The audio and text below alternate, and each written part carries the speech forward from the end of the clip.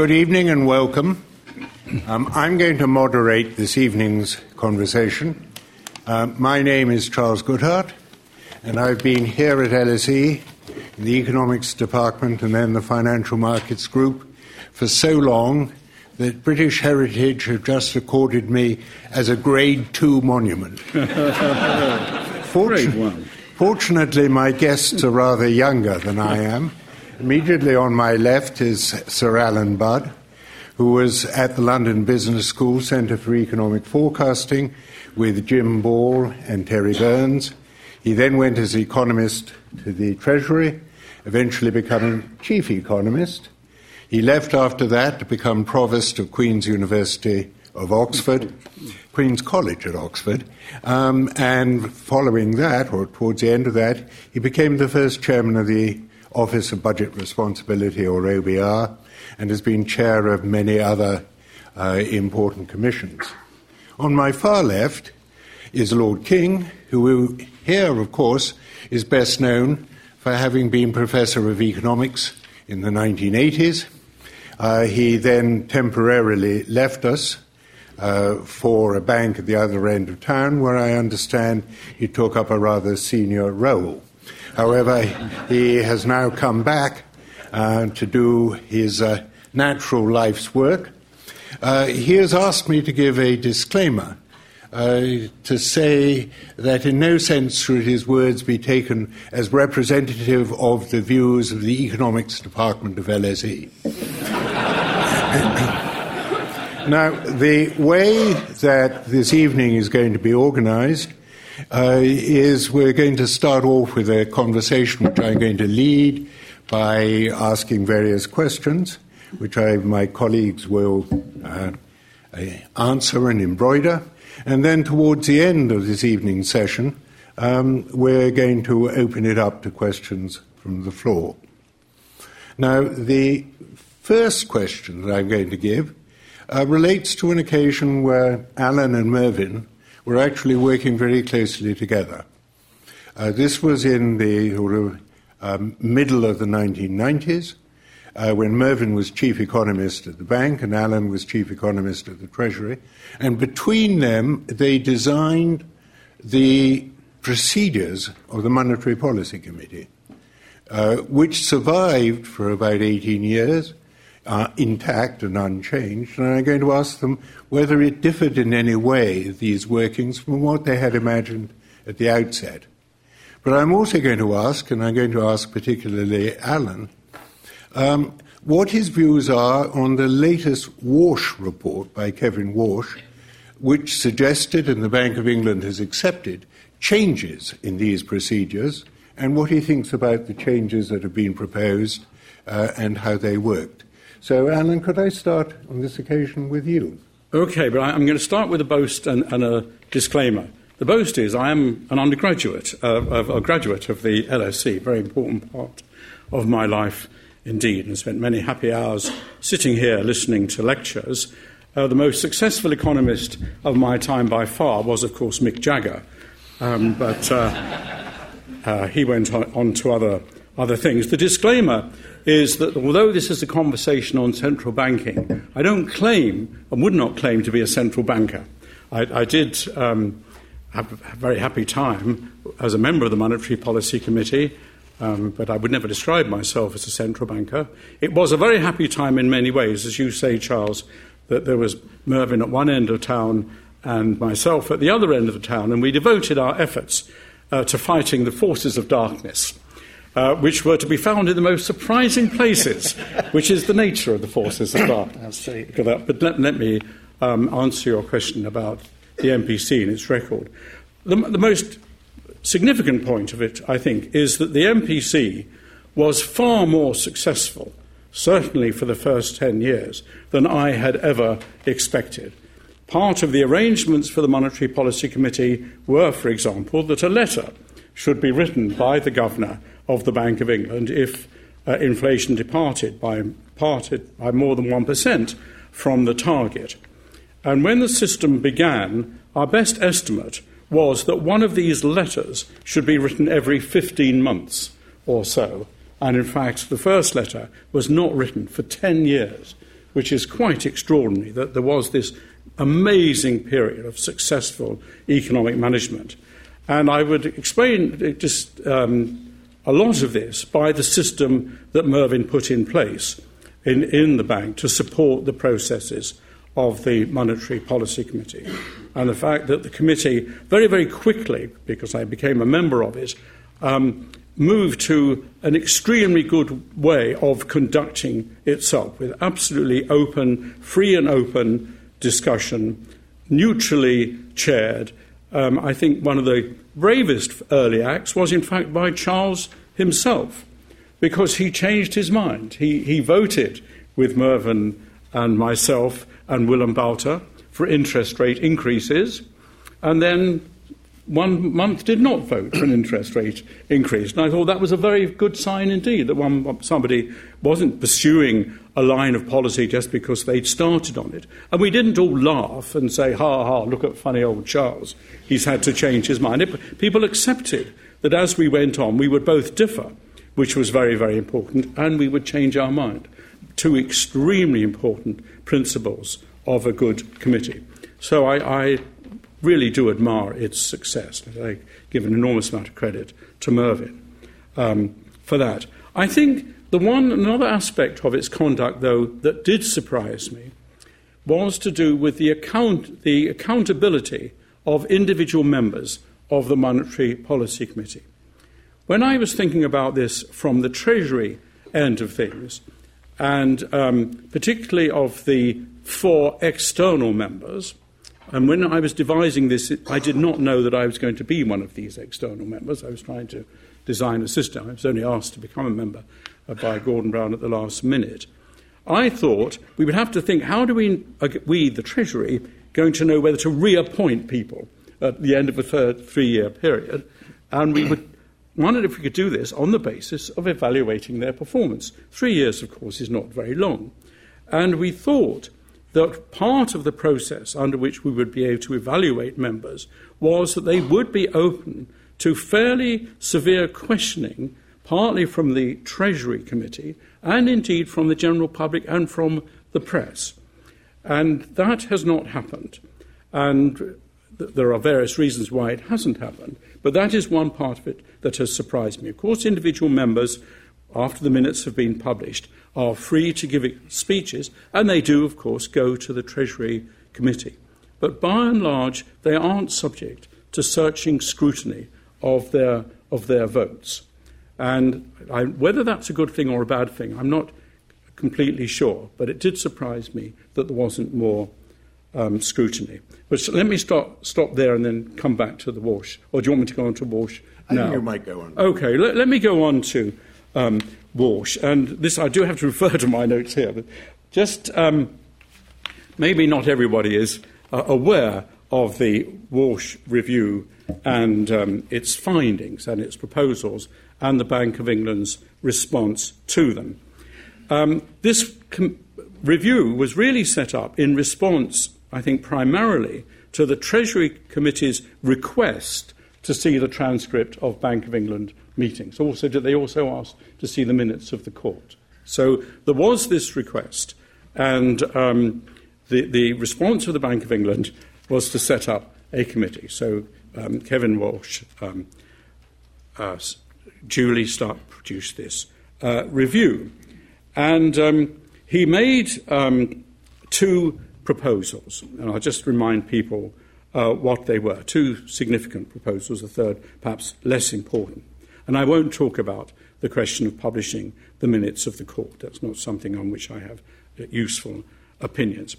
Under the present system, the Monetary Policy Committee meets on 2 successive days, the Wednesday and the Thursday.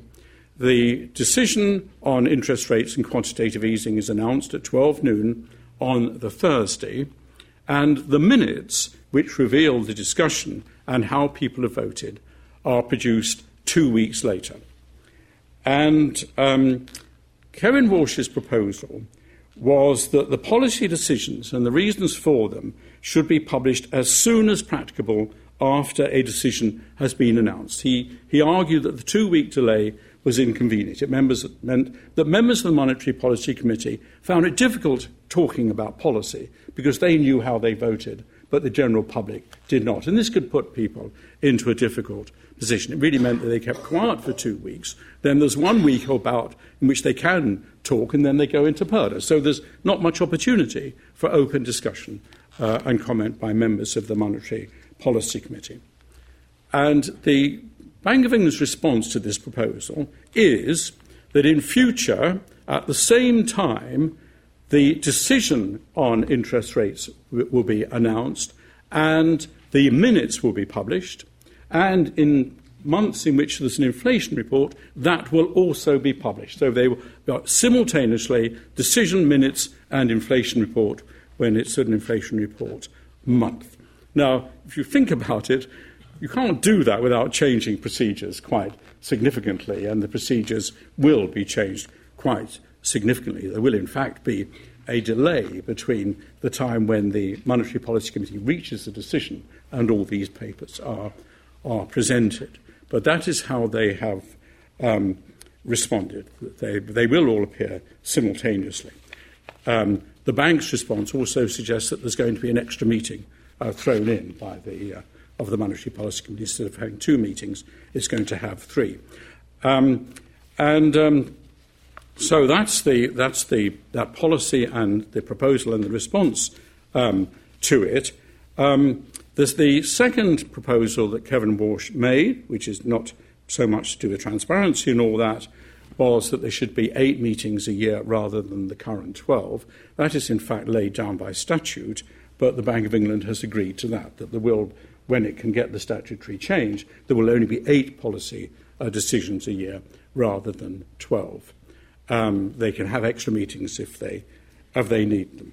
So those are the aspects. I think those are the 2 significant aspects of the Walsh report, plus a third, which is the original cause of the review, which is Kevin Walsh said that the transcript of what was then the day 2 meeting should be published within 5 to 10 years, so that the meeting should be recorded and then the entire discussion, say for the second day, published within 5 to 10 years. And the Bank of England has agreed to publish the transcript after 8 years. That is their response to that.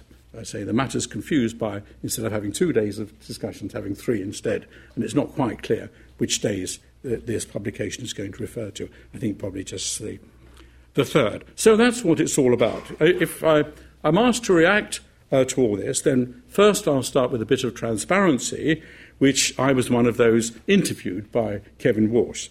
That you can draw no conclusions from that at all, but that's just a bit of honesty for you.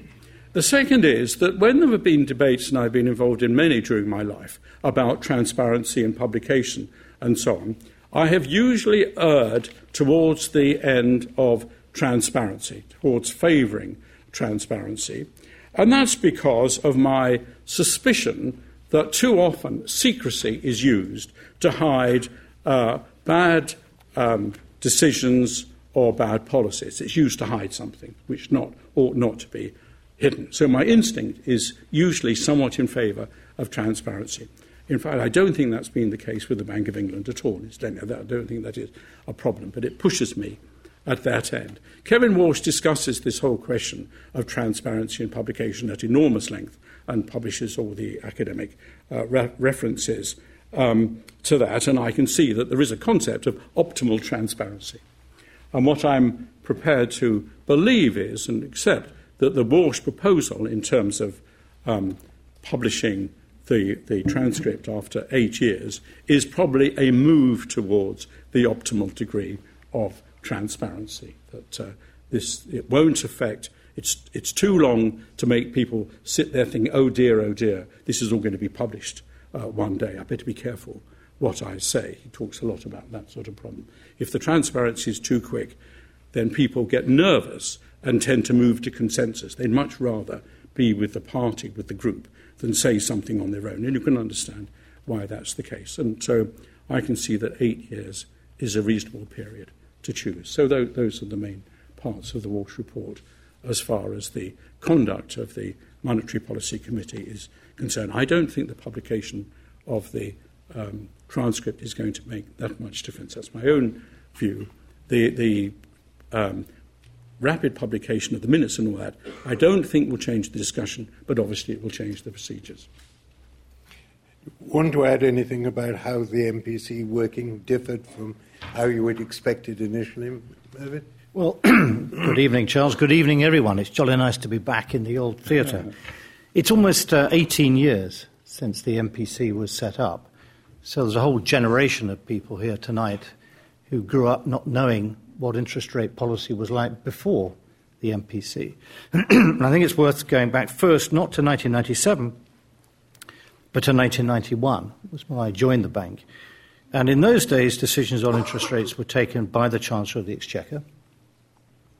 They could happen at any day in the month and at any time of the day. So I would be sitting at my desk and a telephone call would come in about 12 noon saying the Chancellor would like a meeting to discuss interest rates after lunch. So you'd scrabble around to find an anecdote or two or a couple of facts, go along to a meeting where the Chancellor had basically already made up his mind. There'd be a desultory conversation, the decision would be taken. Financial markets would not be expecting this, they'd have absolutely no idea, and they certainly wouldn't know what the motive behind the change was, but they would suspect this was not the product of clear economic analysis, but there was some political motive behind it. The most important aspect of the 1997 change was to sweep all that away. Immediately people stopped thinking that interest rate decisions were motivated by politics, either in terms of the timing or the substance of the decisions. We had been preparing for a committee structure. The announcement that the bank would be independent certainly came as a surprise to us. On the bank holiday Monday at the beginning of May 1997, I was at home. Eddie George telephoned me and said, "Come to the bank straight away. I'll meet you there. I'm on my way. I need to discuss something with you." And he had just been told himself that morning by the Chancellor that the bank will be given its independence. Now, there had been a lot of discussion about an advisory committee in this process, so I had thought quite carefully about structures of a committee, size, kind of people, and who should serve on it, and so on. But suddenly it was real, and we actually had to make the decisions. And the first meeting of the MPC occurred not much more than 3.5 to 4 weeks from our first hearing that we were going to be independent. So we had to work pretty quickly to put in place the processes, and by and large they have stood the test of time. They haven't really been changed with the pre-MPC meeting and the meeting itself. And the timing of the meetings was chosen to fit the natural cycle of data about the British economy, official data, surveys, and so on. We had to do rehearsals. It was a bit like being in the theatre where you're rehearsing one play in the afternoon and doing another one on stage in the evening. So we were actually doing the pre-MPC meetings for real at the same time as on the same day we were rehearsing the actual meetings to take place a week later. But it all worked, and we did actually have some rehearsals of voting structure. I remember one occasion when I said, so this is the rehearsal. So I wrote the script for the rehearsal, and we had 3 members voting for a low rate, 3 for an intermediate rate, and 3 for a high rate. And I said, well, how do we make the decision? That led to some outbursts of disbelief on the part of some of the members of the committee, but we never actually had that situation. But we would know how to deal with it if it had come up. So much of the process, we had expected, we'd thought through and designed. I think what really was new, and something that we couldn't easily know how to anticipate, was the spontaneity of the discussion among the committee. So all the previous processes were set-piece occasions where even if the Governor and his team went along to meet the Chancellor and his team, it was very formal. There was no natural across-the-table discussion. As soon as the MPC started, people would say, well, OK, I understand that bit of the argument, but surely that number's unrealistic. What about a different way of thinking about it? And that's what made transcripts actually impossible to make at that stage, because the people transcribing the recording couldn't work out who was speaking because everyone was interrupting everyone else. And it was a very spontaneous and natural discussion about the economics and what was going on. And that, I think, was the big success. I think the thing that disappointed me about it was that we didn't find a way through the problem of having to make a common forecast. So our decisions on interest rates were individual. I think it would have been practically impossible to expect people to make detailed forecasts on their own. So we tried to come up with the best collective judgment. But that was always the worst part of the process, the forecast round, and trying to work out. And what it did, I think, was to mean that we got bogged down by spending far too much time talking about the output of an econometric model rather than talking about some of the deeper questions. We tried to overcome it. We reformed the process on regular intervals, but that was the one that was the hardest, I think. But at the end of it, what I came away with, and I think this is the great achievement of the Monetary Policy Committee, if you look at the United States and the Federal Reserve, the genuinely open conversations that take place are private ones between the chairman and individual members of the FOMC. That's where the business is done. And at the meeting, for which the transcripts are published and made available, people are making set-piece presentations. So you don't actually discover the real debates that went on because they're not in the set-piece presentations except where people make clear they want to and a small number dissent. The tradition of the MPC was that none of us knew at the meeting itself how the vote would come out. And indeed, there were one or two occasions when you couldn't even be certain that the individual member of the committee, himself or herself, knew which way they were going to vote until the end of their statement and discussion. So it was, I think, a very, very good way of reaching genuinely difficult decisions by engaging everyone in the process, not by encouraging them to play a political role on the committee, trying to be the median voter, but by actually saying what they really thought. And I think that's the big success of the process. Yes, and I remember at several occasions there were people, and you were called on randomly as to what you wanted to vote, for what you wanted to vote. And I remember on several occasions certain members of the committee said that they had not made their mind up and wanted to hear other people before they actually did come to vote. I think I did it once myself. And I think that actually what worries me a bit is that if the second the decision day is going to be effectively transcribed and all of that, whether people will be forced more or less to come into the meeting with a viewpoint which they won't then be able to change when they hear other people. But however, that's a possibility. The MPC, the central banking, was the age in the 1990s was the great age of central banking, with great moderation. And then, of course, we had the great financial crash and crisis. And we didn't really see it coming, at least I didn't. Very few people, I think, did see the housing crisis. And there are lots of things that happen that people don't foresee. And we've had a very good example recently. And I wonder, if you're being honest, how many in this hall foresaw in June, when oil prices were, I think, 115, that they would reach 50 by December? Did anybody?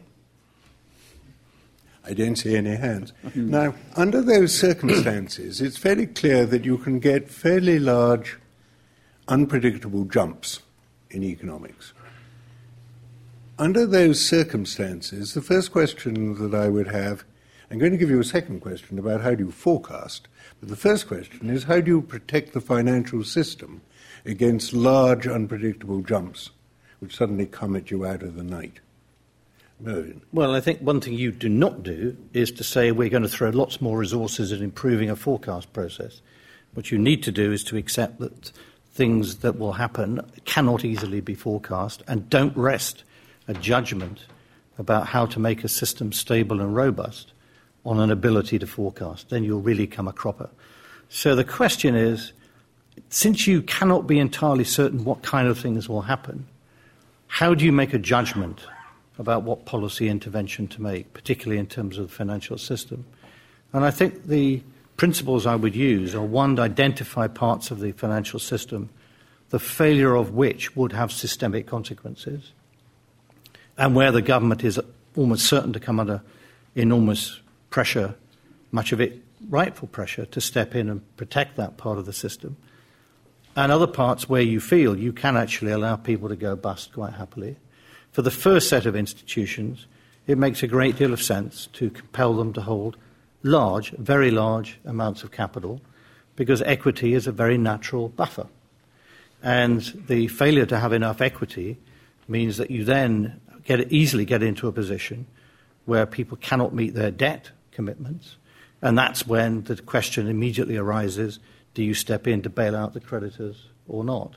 And it's better to try and be in a position where, from well in advance, although you cannot anticipate what will happen, and you don't try to forecast, you make a system as stable and robust as possible.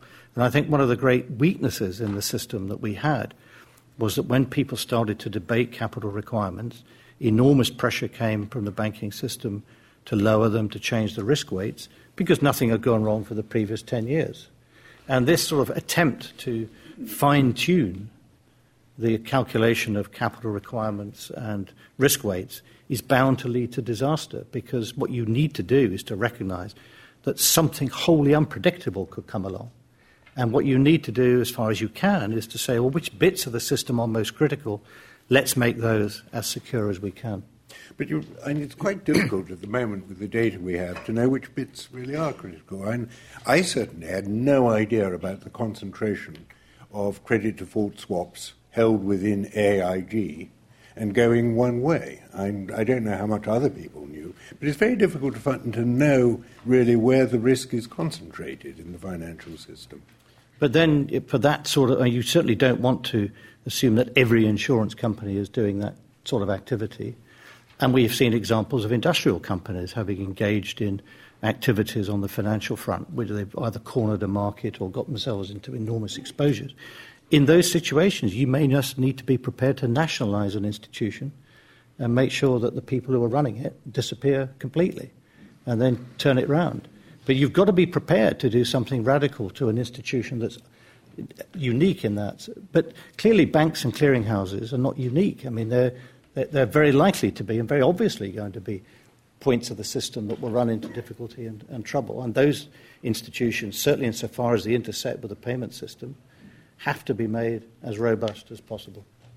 Alan, do you want to add? Well, the only thing I would add, I'd written little notes down which really had two sentences. One is capital on the liability side, which Mervyn's talked about. The other thing I wrote down was liquidity on the asset side. So one needs protection on both sides. Balance sheet, you need the capital to bear the equity to bear the losses, and then you obviously do need, in case people are having to liquidate assets, you need to make sure that they've got liquid assets. The trouble with that is, in principle I agree, but certain assets are liquid one day, and I understand the next. I understand that. And the attempt, for example, at Basel to define government bonds as liquid assets and make everyone hold a certain amount of government bonds fell foul of the fact that some government bonds were not only illiquid, but clearly worth a lot less than their face value.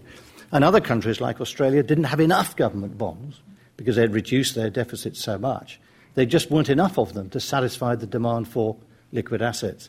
So I do think we may need to rethink some of the lender of last resort role to ensure that banks and other institutions which have assets have them in a form that it's easy to calculate the haircuts that would enable the central bank then to provide liquidity. Because what became apparent in the crisis was there was only one liquid and safe asset, and that was basically central bank money. I'm not sure the British government would entirely agree with you on that. But anyhow, the crisis occurred. I know, maybe a black swan event. And sometimes I think we've got as many black swans in our financial system as there are in Australia. But what was it? It was, thank God, fairly temporary. What was it that brought it to an end? What was the main steps that were taken to resolve it? Well, I think you can see that from September 2007 through to September 2008, the central banks supplied vast amounts of liquidity, and that did not solve the problem. You could see the LIBOR spread go up and go down as sentiment waxed and waned, but liquidity was not going to be the answer. And in the end, it was only the recapitalisation of the banks, forcibly across the population of banks, that was going to do the trick. The UK was in the lead. I think the UK and its government deserves some credit for that, but it wasn't as decisive here as it should have been. And the Americans were more decisive. They lagged behind us, but when they did it, they were more decisive. And I would date the end of the banking crisis to the spring of 2009, when the Americans announced the results of the stress tests of their banks and the capital that all the banks had agreed that they would have to, or they were told what they would have to find, either themselves through the market or accept, if necessary, from the US government. And that, I think, ended the banking crisis. But it certainly didn't end the economic crisis, because that's still with us. Alan? No, I don't think I have anything to add to that. The great success of the American stress test was because if the banks couldn't find or wouldn't find the capital, the government had it ready in the Troubled Asset Relief Program, the TARP program. But that was never available in Europe. And should there have been some mechanism whereby there were funds available to recapitalize banks? Well, there were funds available, it's just government debt. I mean, it was that's what happened here, essentially. That could be done quite readily. Of course, the problem in Europe was that the scale of the recapitalisation relative to the size of the economy had to be much larger because the banking system was bigger. And that's what created more of a problem. But it could have been done, but it did require people to be decisive. And I think the strength of the US approach was that banks couldn't opt out. They were all part of it. The trouble with other parts of Europe, and to some extent here, was that individual banks could opt out of this. And that's what made it more difficult. That's why we had to have a second go in 2009. But the Americans insisted that everyone was in it.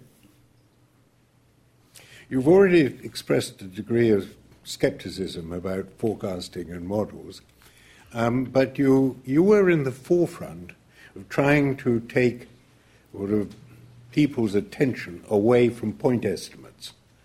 And you were the man who was really responsible for the fan charts.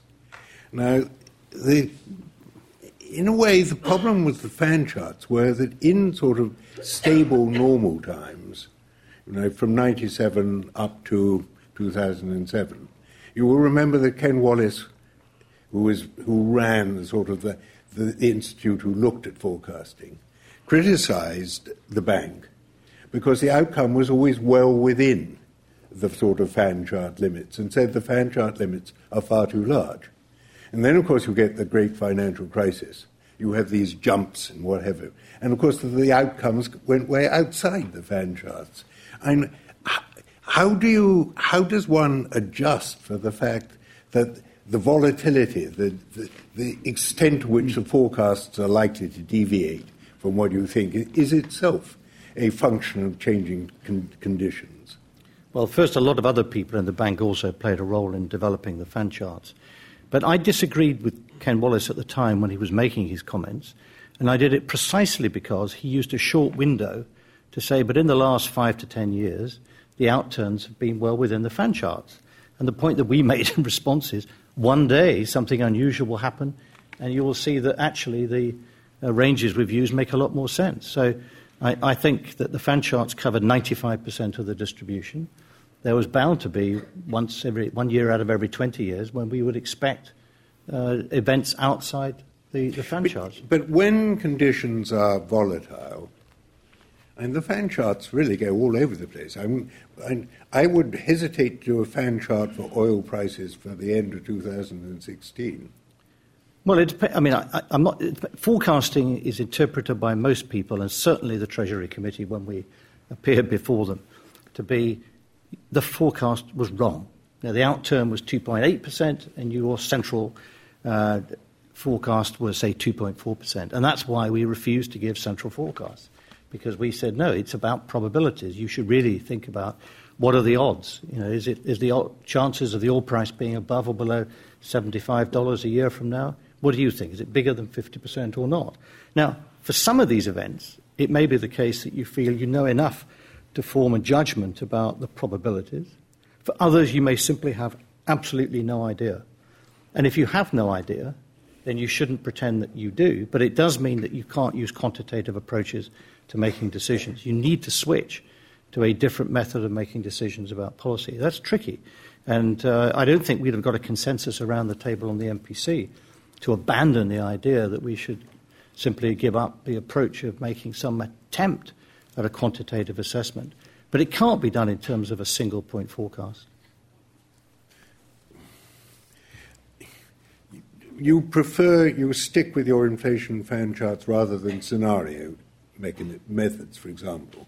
And the oil companies, I believe, like Shell, use scenarios rather than probabilistic forecasts. So I would like to ask them now why they think the oil price has fallen so far and whether that was one of the scenarios that, in fact, they were using. My guess is that actually, ex post, you would rationalise what happened. But there are almost an infinite number of scenarios. Who would have predicted, for example, 2 or 3 years ago, the creation and the impact of ISIS on oil supplies in Iraq? Who would have predicted 5-10 years ago the scale of US production through shale gas? I don't think the scenarios that really matter are necessarily ones that you can easily envisage in advance. And if you can't imagine them in advance, then you certainly can't do scenarios. Well, isn't a stress test in itself a scenario? A stress test is one way of doing it, and I don't think that you should rely on simply 1 or 2 scenarios. You need to keep changing them. But the main benefit of a stress test in the banking system is in large part to discover which banks are particularly exposed to certain things. I mean, you could certainly do a scenario in terms of developments in the euro area or developments in oil prices. But the question is, what do you do with it unless you have some feel for whether it's likely to materialise or not? Alan?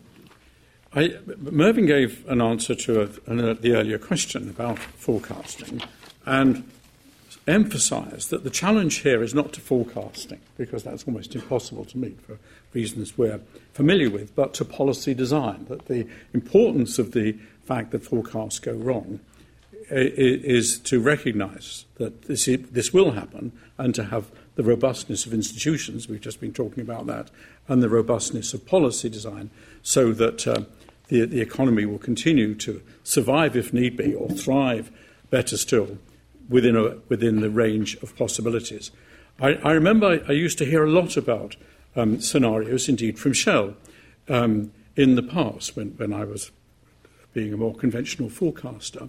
And I was never able to grasp what Shell did with these scenarios other than give lectures about scenarios. Maybe that's being unfair, and I hope I can be corrected. And it certainly was something they were very keen on, but I could never see how it worked out operationally.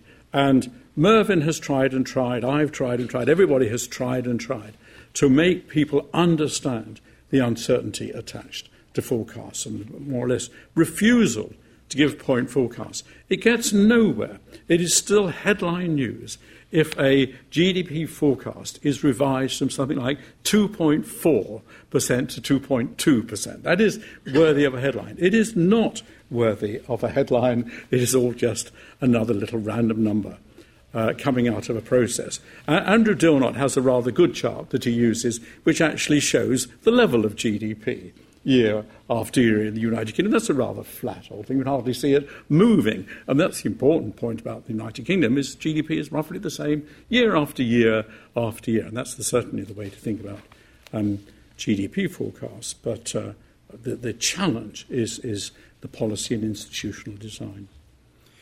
I think actually that you meant the change in GDP is roughly the same year after year. Well, no, if the GDP is very, very big. And so it trends upwards. Yeah, it's very, very big. It doesn't change much from year to year. Well, the trend upwards has been less in recent years. than in previous years. And one of the issues that I think is very interesting is that the recovery from the great financial crisis has been relatively slow, despite the enormous amount of money and effort that central banks have undertaken to try and bring about that recovery. And we've had this massive increase in central bank balance sheets, in base money, and so on. And yet the concern at the moment is deflation rather than inflation. I mean, if you had asked me 5 years ago, can a central bank create more inflation? I think I would have said undoubtedly, no. What could be simpler? And yet it seems to be rather difficult. Why? Why are central banks having difficulty in stopping the deflationary process? Alan. All right. Well, I do take this as a question primarily about demand, though there's clearly, from something you said earlier, there's also a supply side question here. So we're really asking, why is it that this monetary injection has not made the demand grow faster with what we would normally expect to be the consequences sooner or later of higher inflation? And I would primarily see this as a demand question rather than a supply question, though we do have to answer this supply question. And it is because, in my view, the efforts of central bankers to get the growth of nominal GDP rising faster has encountered these very, very strong headwinds. That's the language that's used. It's perfectly reasonable language. And the main source of these headwinds has been the attempt, and I emphasize attempt, by the public and private sectors to reduce their indebtedness, either the stock of indebtedness or the rate at which it's increasing. And, of course, we know, again, sitting here in the audience more than 50 years ago, when I first learned about the paradox of thrift and then ran around telling all my friends about this wonderfully exciting idea that the attempt to save more might end up in actually people saving less because of its consequences for aggregate demand and output. And I do think that has been a very, very important part of this story. It's been added to more recently, as you've mentioned, by the fall in the oil price, which again is a combination of a supply-side story because of shale oil and so on, and a demand-side story because of the continued weak growth of demand. So we've seen economies growing less rapidly than was hoped or intended, and it's this that's kept inflation low. Whether as I think it's a separate question, whether deflation is reaching the point at which it is a cause rather than a consequence of the slow growth of demand. My own feeling is it hasn't yet reached that point, the point at which people are postponing spending decisions because they believe that prices are going to fall. But I can see the risk of falling into that. But actually the story hasn't been the same everywhere. I think one would generally recognise that quantitative easing has worked reasonably well in the United States and here, has got the economies growing, and we know that in those two economies the central bank is approaching the point at which we'll start to tighten policy in order to avoid the consequences, not of deflation, but of inflation. People start worrying about the possibility of prices rising. So those are two economies in which there has been a response, perhaps not as much as people had hoped. Japan, a later attempt, and so far a mixed response. And, of course, people are expecting that on Thursday the European Central Bank will announce quantitative easing and hoping that it will succeed. So that's an area where, although there was an enormous injection of the enormous expansion of the central bank balance sheet earlier, as you were explaining to me earlier, that has fallen from its peak. Because under the system that the ECB was using, it could not really control its balance sheet. If it goes in for quantitative easing, it will be able to do so, and we assume it will expand its balance sheet, and that will increase the growth of nominal demand. You would were saying that the headwinds were caused by people and firms and institutions trying to delever. Now, the recent Geneva report is entitled Deleveraging What Deleveraging, and points out that debt ratios for most sectors in most countries of the world are not going down. If anything, they're still going up after all this rather slow recovery. So that raises the sort of question in my mind, is the world drowning in debt? And if the world is drowning in debt, and we've got just far too much debt, and the attempt to get rid of it doesn't work because it simply reduces demand, what do we do? And Mervyn, can I turn to you? As it's on the way today, I did talk about the attempt to reduce debt. Yes. So let me go back and try and take this question together with the one that Alan answered. It's a very important question because most steep downturns are usually followed by a fairly rapid recovery. Steeper the downturn, the more rapid the recovery. You get back on the previous growth track. Not this time. So why is that? Well, I don't think the story comes from the supply side. There are clearly demographic factors around, but they're very different from one country to another. And I think that in a world in which there has been as much scientific discovery and innovation as I can ever recall, the idea that the underlying rate of technical progress has come to an end, I do not find remotely credible. So I think we do need to look at the demand side. And I think some of the models that people use, intellectual models, may be somewhat weak in this respect. I don't think debt is a causal factor. I think it's a symptom of the problems. What we've been through is a period, almost 20 years now, in which long-term real interest rates have been falling and falling and falling. And when that happens, asset prices rise. That's not a bubble in terms of asset prices. You may think it's a bubble in terms of real interest rates, but asset prices are behaving perfectly appropriately given what has happened to the discount rate.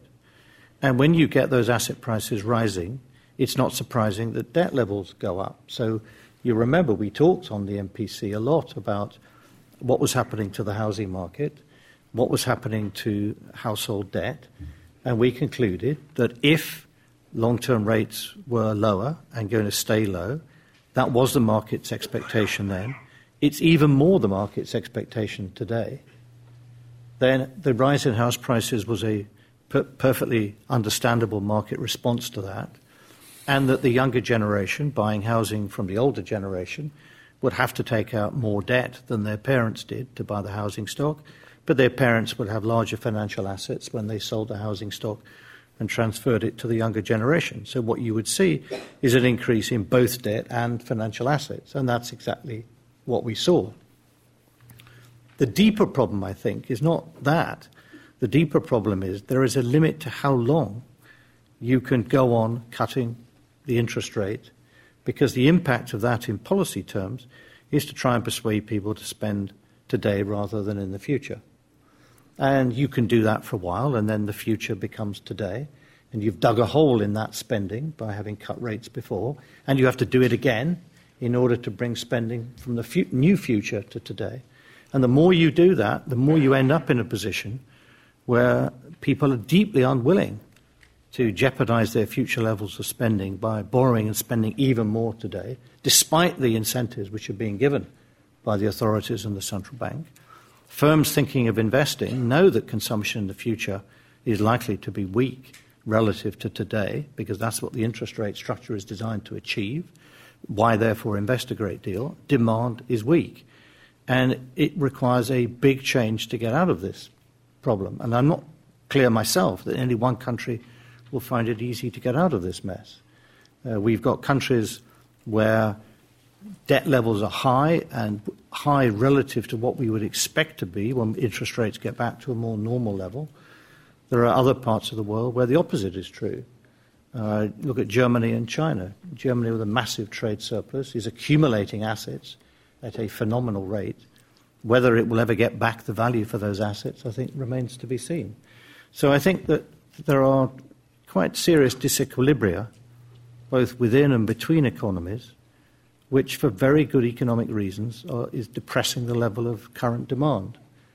And that simply lowering rates even further or having more monetary stimulus is unlikely to solve that problem. It was the right thing to do in the immediate aftermath of the downturn of 2008 to 9, when those were exactly circumstances when a Keynesian stimulus was appropriate. But we're now over 6 years on from that.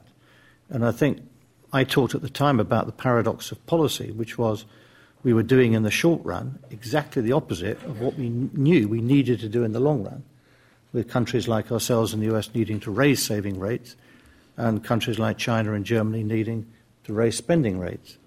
But we've made no progress on that front. And until we do, and that's a much more a real equilibrium phenomenon rather than a monetary issue, I'm not sure that we will in fact get back to a buoyant path of expansion of aggregate demand. Sounds rather depressing. Well, I think it's... I think if you look at the last 6 or 7 years, it has been pretty depressing. And that you need a story to explain it. There are people use the phrase secular stagnation as if this constitutes an explanation. It isn't. And then when you ask them what is secular stagnation, they say, well, the equilibrium, the natural real rate of interest is significantly negative. Well, that isn't an explanation. That's simply another way of saying in economic jargon that we are faced with a depressed level of aggregate demand. Well, some of the people who say there's secular stagnation suggest that the rate of innovation, we've taken the low-hanging fruit. And you don't believe that. No, I don't. I don't think I believe that either. I mean, the idea that we have discovered everything there is to discover because we can't think of what we might discover in the future is a rather mad idea. If we knew what we were going to discover in the future, we'd have already discovered it. Exactly. So. Well, Karl Popper, another great LSE person, famously said, you cannot predict the future of knowledge. That's by definition impossible. There's a concern that I think that some of us have, and I think it's sort of shared a bit in the BIS side, that the effect of lowering real interest rates as far as you can and undertaking QE is, as you say, to raise asset prices. We've already got a great deal of inequality. Doesn't this actually enhance inequality by raising the assets of those who already hold the assets, who are almost by definition a small proportion of the population? And isn't the problem that the wage and earnings level of the mass of the population has been remarkably low over the last 15 years? Alan, I think I'll start with you on that one. And why has Labour done so badly relative to capital? Okay. This is, I feel this is part of the dilemma that Mervyn referred to, in which, in trying to solve one problem, you may be creating another, and you have to choose how important the immediate problem you're facing is. And the lowering the interest rate, I believe, was the right thing to do in response to the shock fall in demand immediately at the time of the financial crisis. And then what might have happened to wealth is a side effect of this. I won't say a price you're prepared to pay, but you recognise as one of the consequences of trying to make matters better for the future. And it is something that could, in principle, be reversed when that particular policy setting is no longer needed. So it's something that you put up with while you're trying to ensure that economic growth which is for everybody's benefit, can recover. You've moved on, though, to a very different question, which is to do with the longer-term historical redistribution away from certain groups of employees and labour as a whole towards capital. Although this may sound unfair, I've been claimed that I'm not a central banker.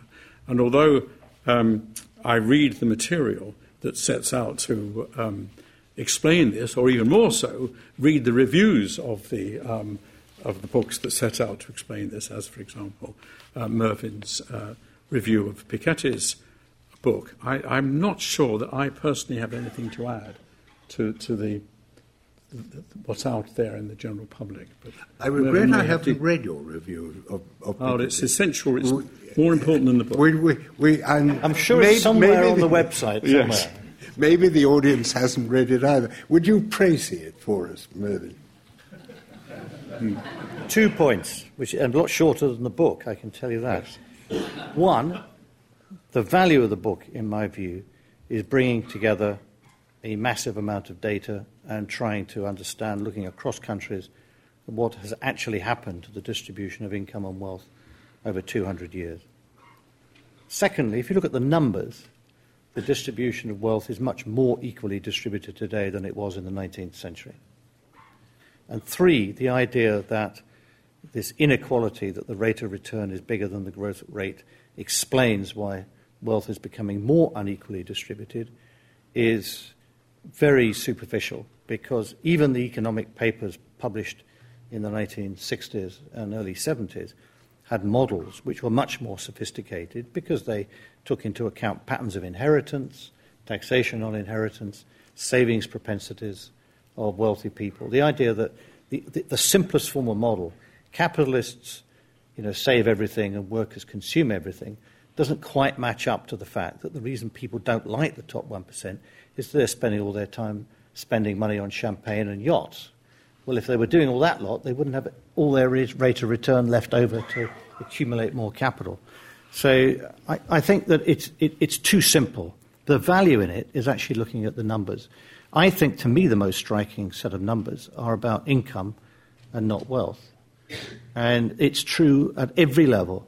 It's not just that the average employee has seen very slow growth in their real take-home pay, which I think has a great deal to do with the massive, massive increase in the number of employees producing tradable goods around the world in a market economy. But it's also true within the top 1%. The concentration within the top 1% has become much greater. The example I gave in my review was about the prize money at Wimbledon. I'll leave you to check that in the review. But what's absolutely clear is that in many forms of endeavour, whether maybe even including academic life, for all I know, that actually there's a more unequal distribution of returns. It's the winner-takes-all mentality. Why have we moved to a winner-take-all type world? Well, I think globalisation has a great deal to do with it. You take a simple example. In terms of sport and television, everyone now wants to see the best player or the best team. They don't have to walk down the road to see their local team play, who frankly are no good, but they have no idea how poor they are because there are no television channels showing the great players around the world. Now, at any time of the day or night, you can see the very best. And they get, the distribution of earnings amongst the top 100 tennis players in the world is phenomenal. If you're number 100 tennis player in the world, you are a very, very good player. And if you couldn't recognise them, I could guarantee you could put the number 1 on court with the number 100, and you'd be hard to tell after half an hour which was number 1 and which was 100. But in terms of earnings, you'd see straight away someone who maybe earns $50,000 a year net of expenses versus someone who probably earns many millions, many, many millions. So people don't go to watch Aston Villa because they can watch Barcelona instead. Athletic. Actually, they do. They had a full stadium on Saturday, Charles. A bit of empirical evidence always helps here. Because I was going to use part of this is not an original idea, but one that's used, is the additional information we have about who is good and not so good. And this is particularly true in businesses. And it's much easier to pick out the winners. And it's always been easy to pick out the winners at Wimbledon, though. So that by why that should have changed so much is not completely It's the income. clear to me. Television income But dominates it has to be spread. Okay. Yeah, there's more. Okay. Now, let me turn to financial regulation. And I would contend that you can actually never do a cost-benefit analysis because the benefit depends on the probability of reducing the future crises, and you really don't know what that probability is, and you don't know what the extent of crisis that you would prevent. So if you can't do a cost-benefit analysis, how do you ever tell when regulation is too much or too little?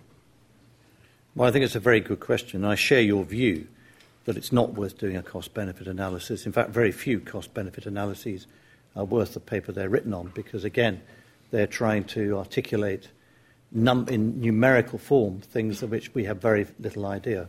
It's better to own up to the uncertainty involved. So I think the question is what principles you would have for regulation. And that's as much about how you do regulation as what those rules are. The first one I would advocate is simplicity. I think it's not just financial regulation, I think it's also monetary policy.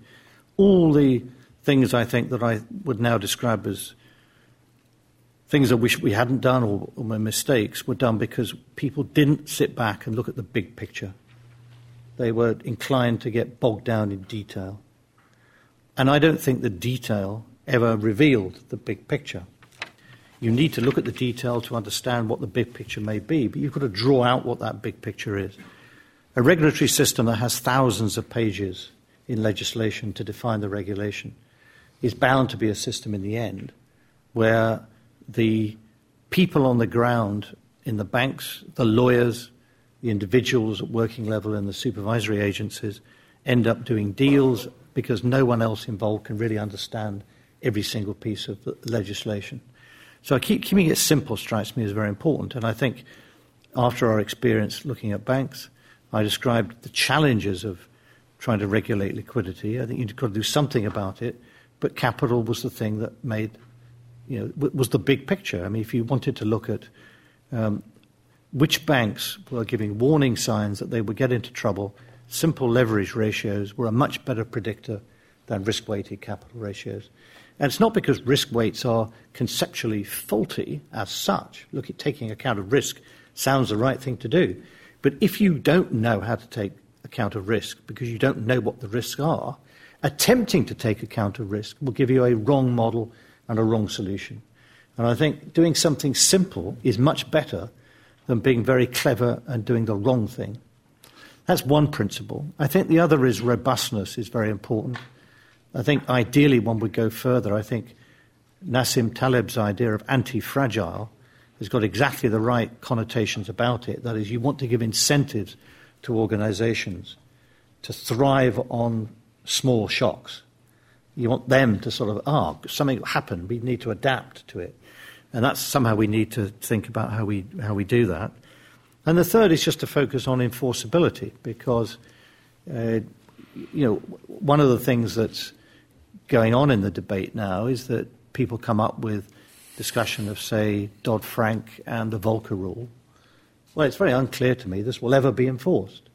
Because, A, because it's too complex, but B, because the players themselves have a great deal of political power. And when it becomes a complex thing, the politicians will inevitably and completely understandably say, look, I don't understand what these guys are lobbying about. I can't make sense of Rule 56, paragraph 3b, but they obviously care deeply about it.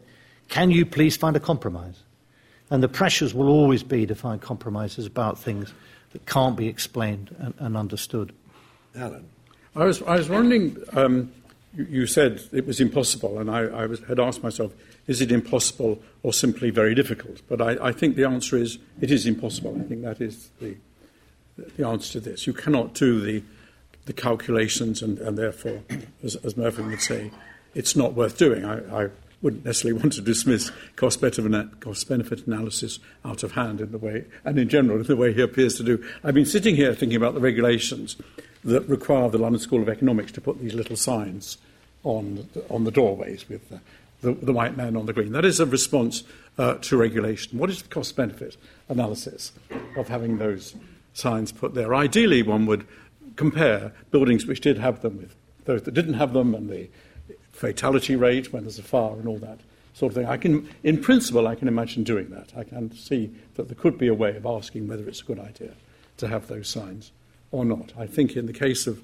financial regulation, I think I'm agreeing with Charles that it's simply not possible, and therefore certainly not worth doing. And it's rather like, how do you respond to the difficulty of forecasting? The answer is by having robust procedures that you don't expect. You haven't defined in advance every eventuality, but you have designed a system that is robust against shocks. Can I take you up, Mervyn, on, you talked about the advisability of allowing small shocks to occur, the sort of anti-fragile. And it's a line that Bill White also takes, and I rather wonder whether you can actually work it, and for two reasons. First, if you are, say, in a central bank, and something happens that drives you away from where you want to be, whether it's 2% inflation target or whatever, you can't just turn around and say, I'm not going to try and get back because it's a shock that will make the system more resilient. And the second thing is, what is a small shock? Because when the subprime first started, and Governor Bernanke and others in the US thought it was a small shock, and accumulated via contagion and other feedback mechanisms really rather rapidly. So can you consciously allow small shocks when the politicians and others will say they can remedy it, so surely they should?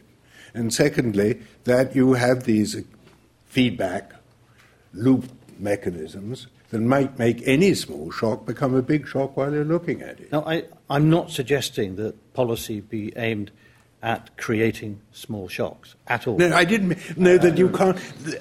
What I meant was, I think it's rather difficult to say you have a small exogenous shock that drives you away from where you want to be, and you just say, okay. I totally agree. My point was different. My point was what we want to do if we can, and I have no particular prescription to achieve it, is to support and encourage the development of organizations that themselves will experience shocks, because we can't prevent all shocks. So shocks will come along. What we want are organizations that actually respond and thrive on them, in the sense they learn from them themselves, rather than rely on the regulator to say, this is how you should react. Now, it may be difficult to do, but I think that is the kind of organization that we want to see work in a market economy. So you would try to benefit institutions that did not require official help, and somehow penalize in various ways institutions that did. Yeah. And so finally, from me, we're all economists of a sort, and you've seen the interaction of economics and policy. Do you think that economics, particularly macroeconomics, is currently in the kind of state that it should be, to give the kind of advice to policymakers that it should be able to do? And how would, if you could reform economics, you are now sort of God or dictator or whatever, you're allowed to change the economic syllabus that we teach in universities, what changes, if any, would you make? Well, I think the students should choose the courses that they take. What I did at the bank was to ensure that the induction course we had a significant component of financial history. That being, I thought, fundamental to understanding what was going on. Let me go back to the phrase models. The use of models in economics typically means constructing the very artificial view of the world by deliberately abstracting from a large number of things that we know are important, enabled to be able to focus your mind and get your mind around one small problem. That means that when you read a journal in economics, one issue of that journal will typically have 10, 15, 20, maybe more models, each of which have been created by the authors to help you think more clearly about a problem. That, I think, is the right use of models. The trouble is that certainly a lot of people outside the economics profession think that the official sector, and in particularly central banks, have to have a model. There's just one model, which is a description of the world. And if that model doesn't forecast certain things, then it's wrong and has to be replaced by a better model. I think this is a complete misuse of the word model. And the example I'll give in macroeconomics, and what I worry about with some of the macroeconomics literature, is that some of the models that were created to help us understand about timing consistency, about incentives, about the case for independence of central banks, a world in which output does literally follow along a simple path with a few random shocks on either side. There's only one good in the world, and this is the nature of the model. That has been used to draw conclusions about policy, how monetary policy should respond to the sort of challenges we face now. Now, I don't think it's a criticism of the model to say that the model is not relevant to these problems, but I think it is in large part.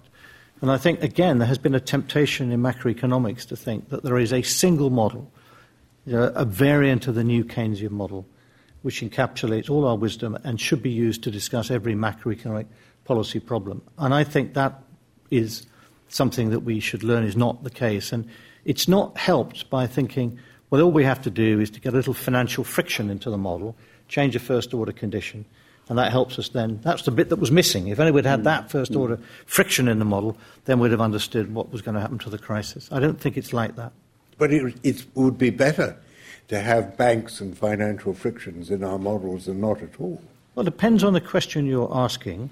And if you end up with a model that's so complicated that you can't really understand what's going on, and you simply have to do simulations for the, basis of arbitrary parameters, if you simply can't comprehend what your model is coming up with, then problems can arise out of that. Now, I've never forgotten the example of Bob Maid, professor of mathematics in Oxford, who was a government chief scientist. And he was asked to comment on the work done by the World Health Organization on the spread of AIDS and HIV in Africa. And they wanted to make predictions about how fast it would spread. And they had incredibly sophisticated models, and they had demographic models in great detail for each of the African countries, and they got computers to link them all together.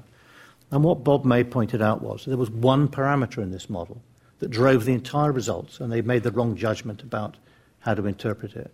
And so what he was able to do was to say, forget the detail, don't get bogged down in it. There's one key judgment about human behavior that you've stopped thinking about, because you've been so busy making the interesting bits of the model, getting more data and so on. You've stopped questioning whether this assumption makes sense or not. And that's what we have to guard against more than anything else. Alan. Well, my thoughts on this are very close indeed to Mervyn's, perhaps not surprisingly, and all three of us have taught economics, and we've all three been involved in policy in one place or another, and you two have made major contributions to the academic economics.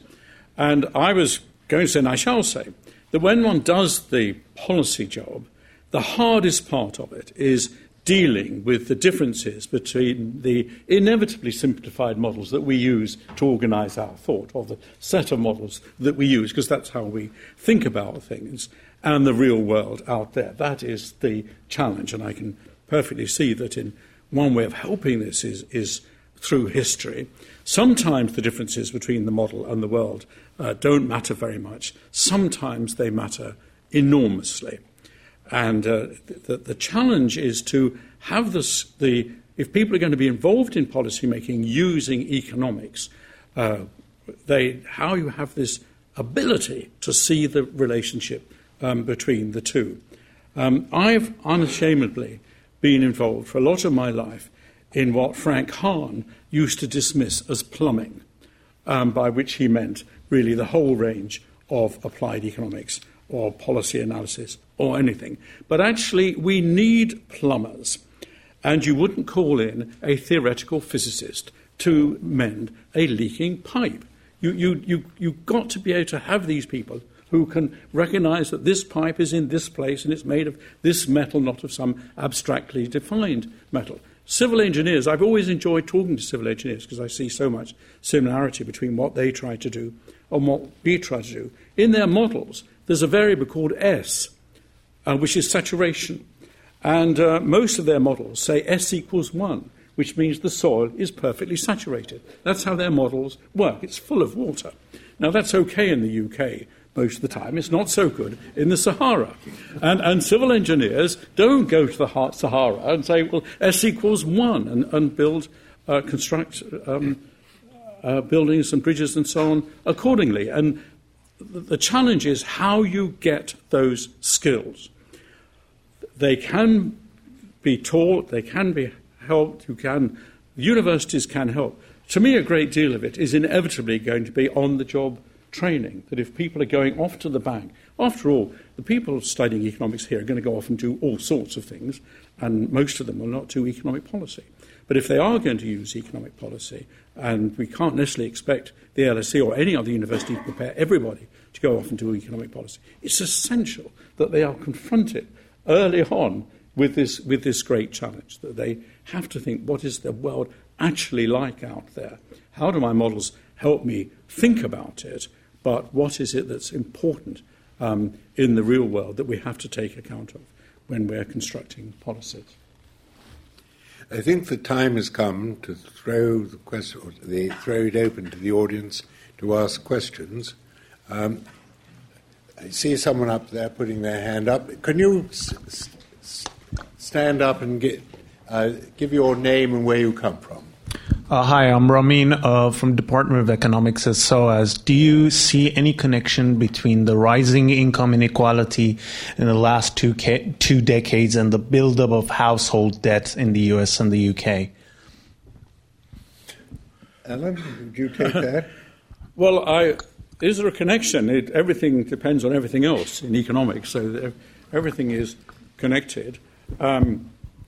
What I see as a story, it's a Marxist story, so I'll tell this Marxist story to explain the first decade of the 21st century in the United States, was that a small part of the economy had enormous increases in income.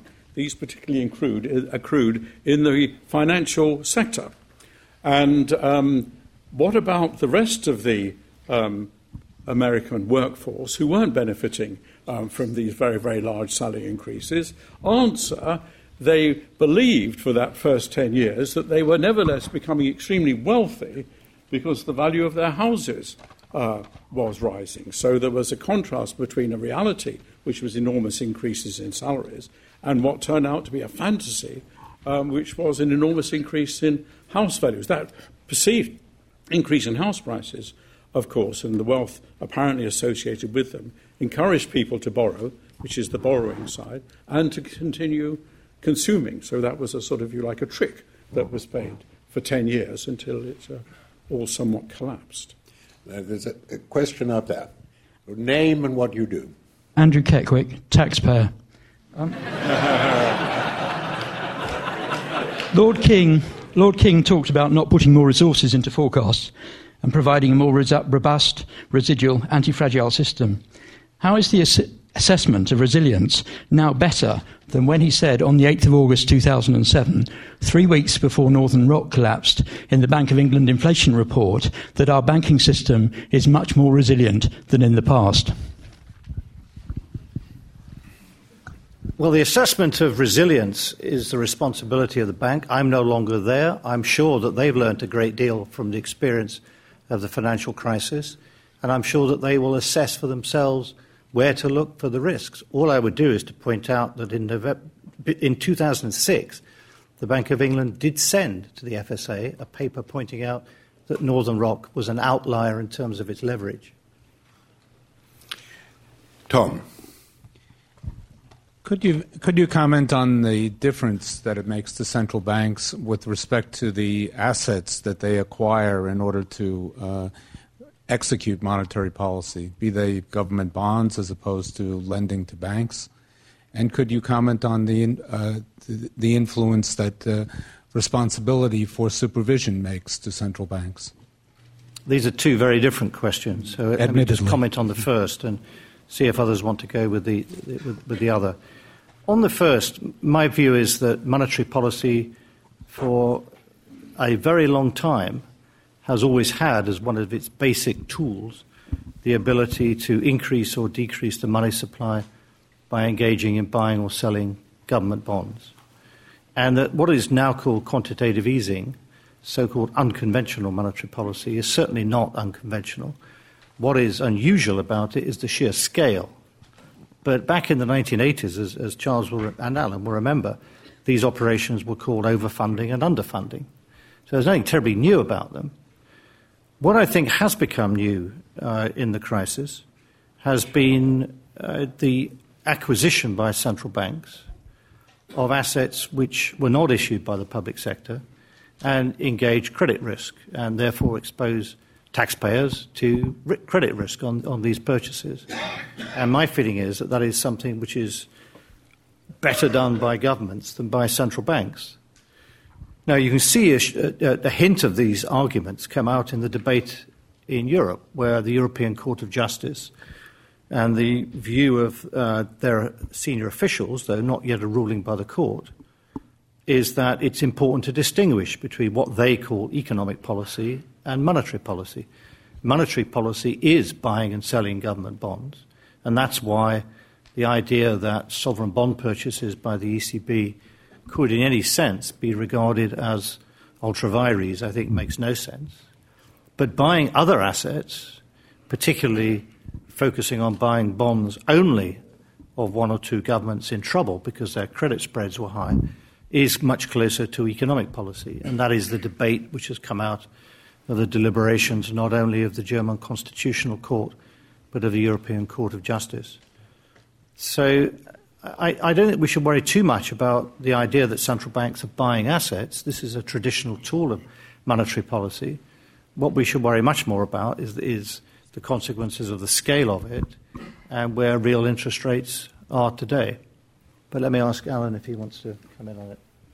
No, I agree completely with that answer. Do you want to go on to the supervision part of the if you want question? No, well, this is not something on which I'm an expert, but I'm aware, of course, that the argument about whether or not the central bank should supervise the banks is an open question. It may not be regarded as an open question now, but it was originally and always regarded as an open question because of the risks that can arise when the central bank is both the monetary authority and the supervisor.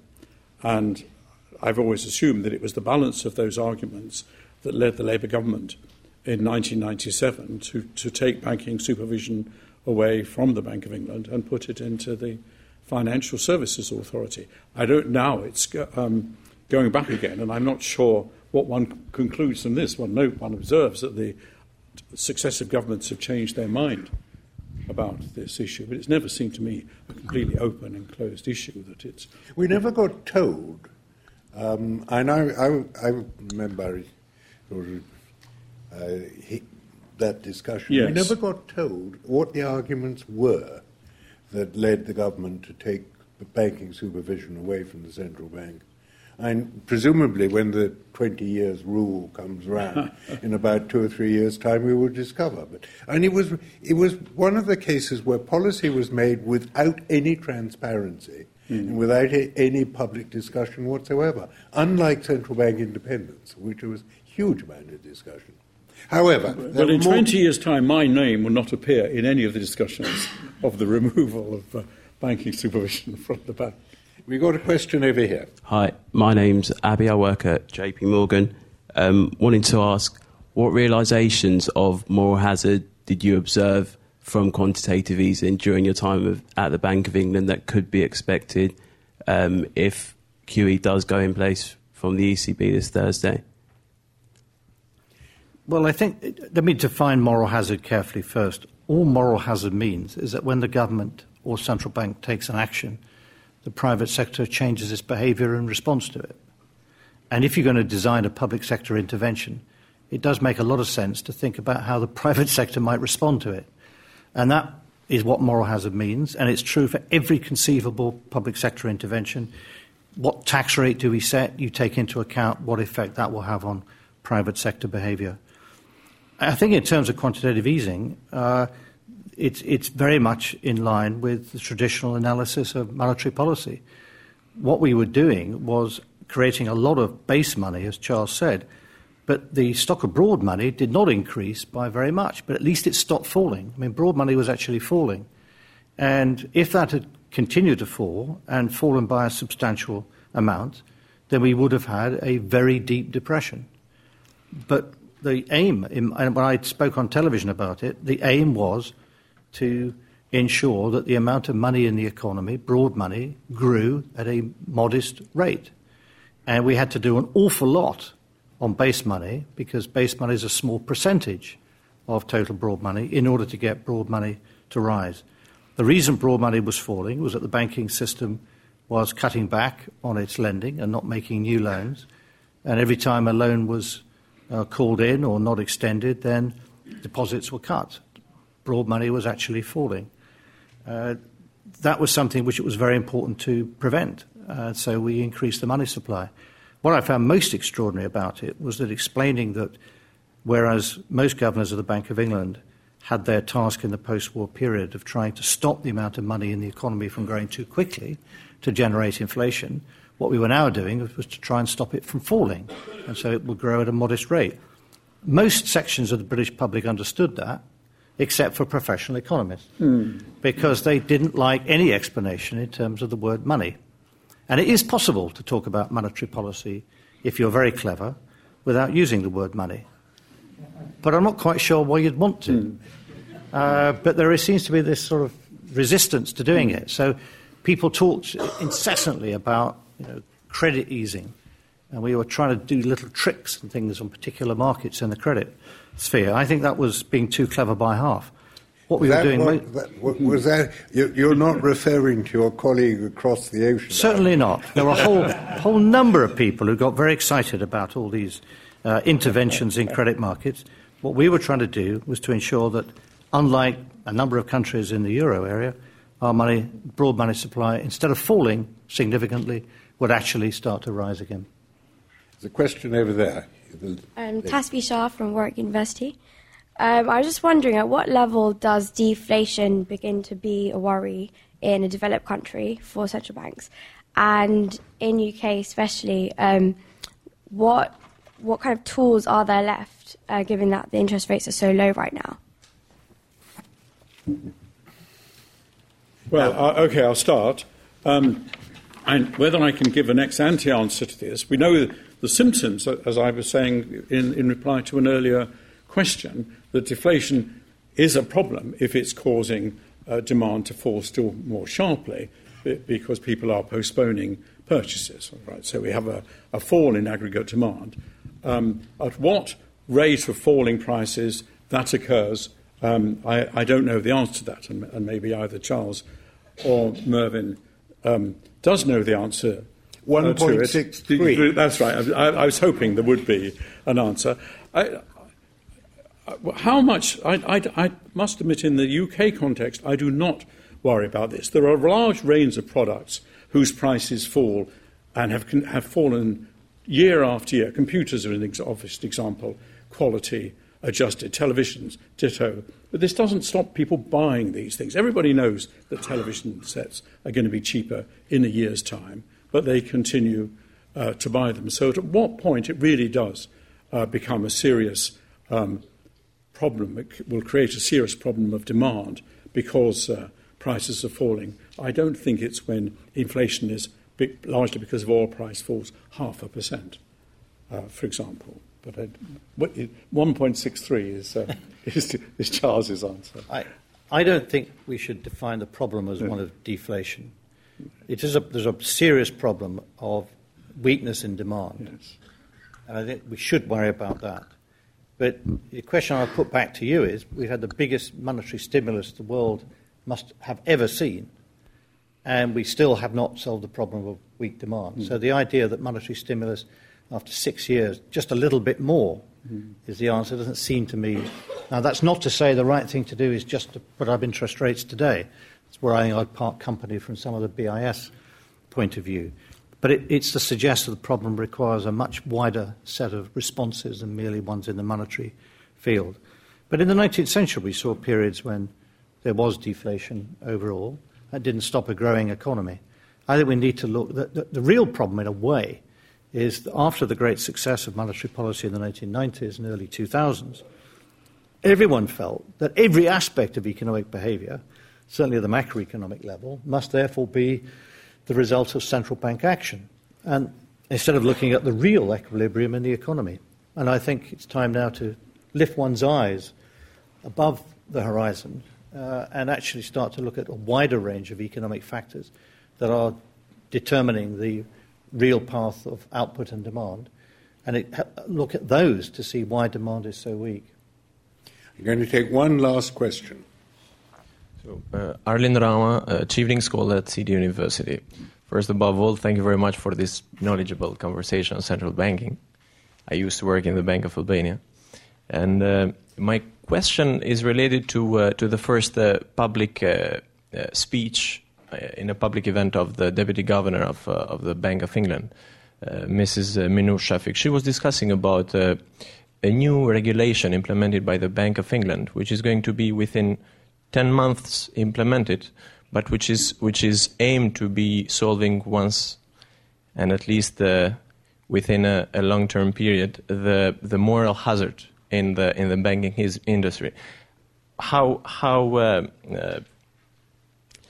kind of genuine you think that this kind of short time implementing is going to solve this long-term or historic issue in banking industry?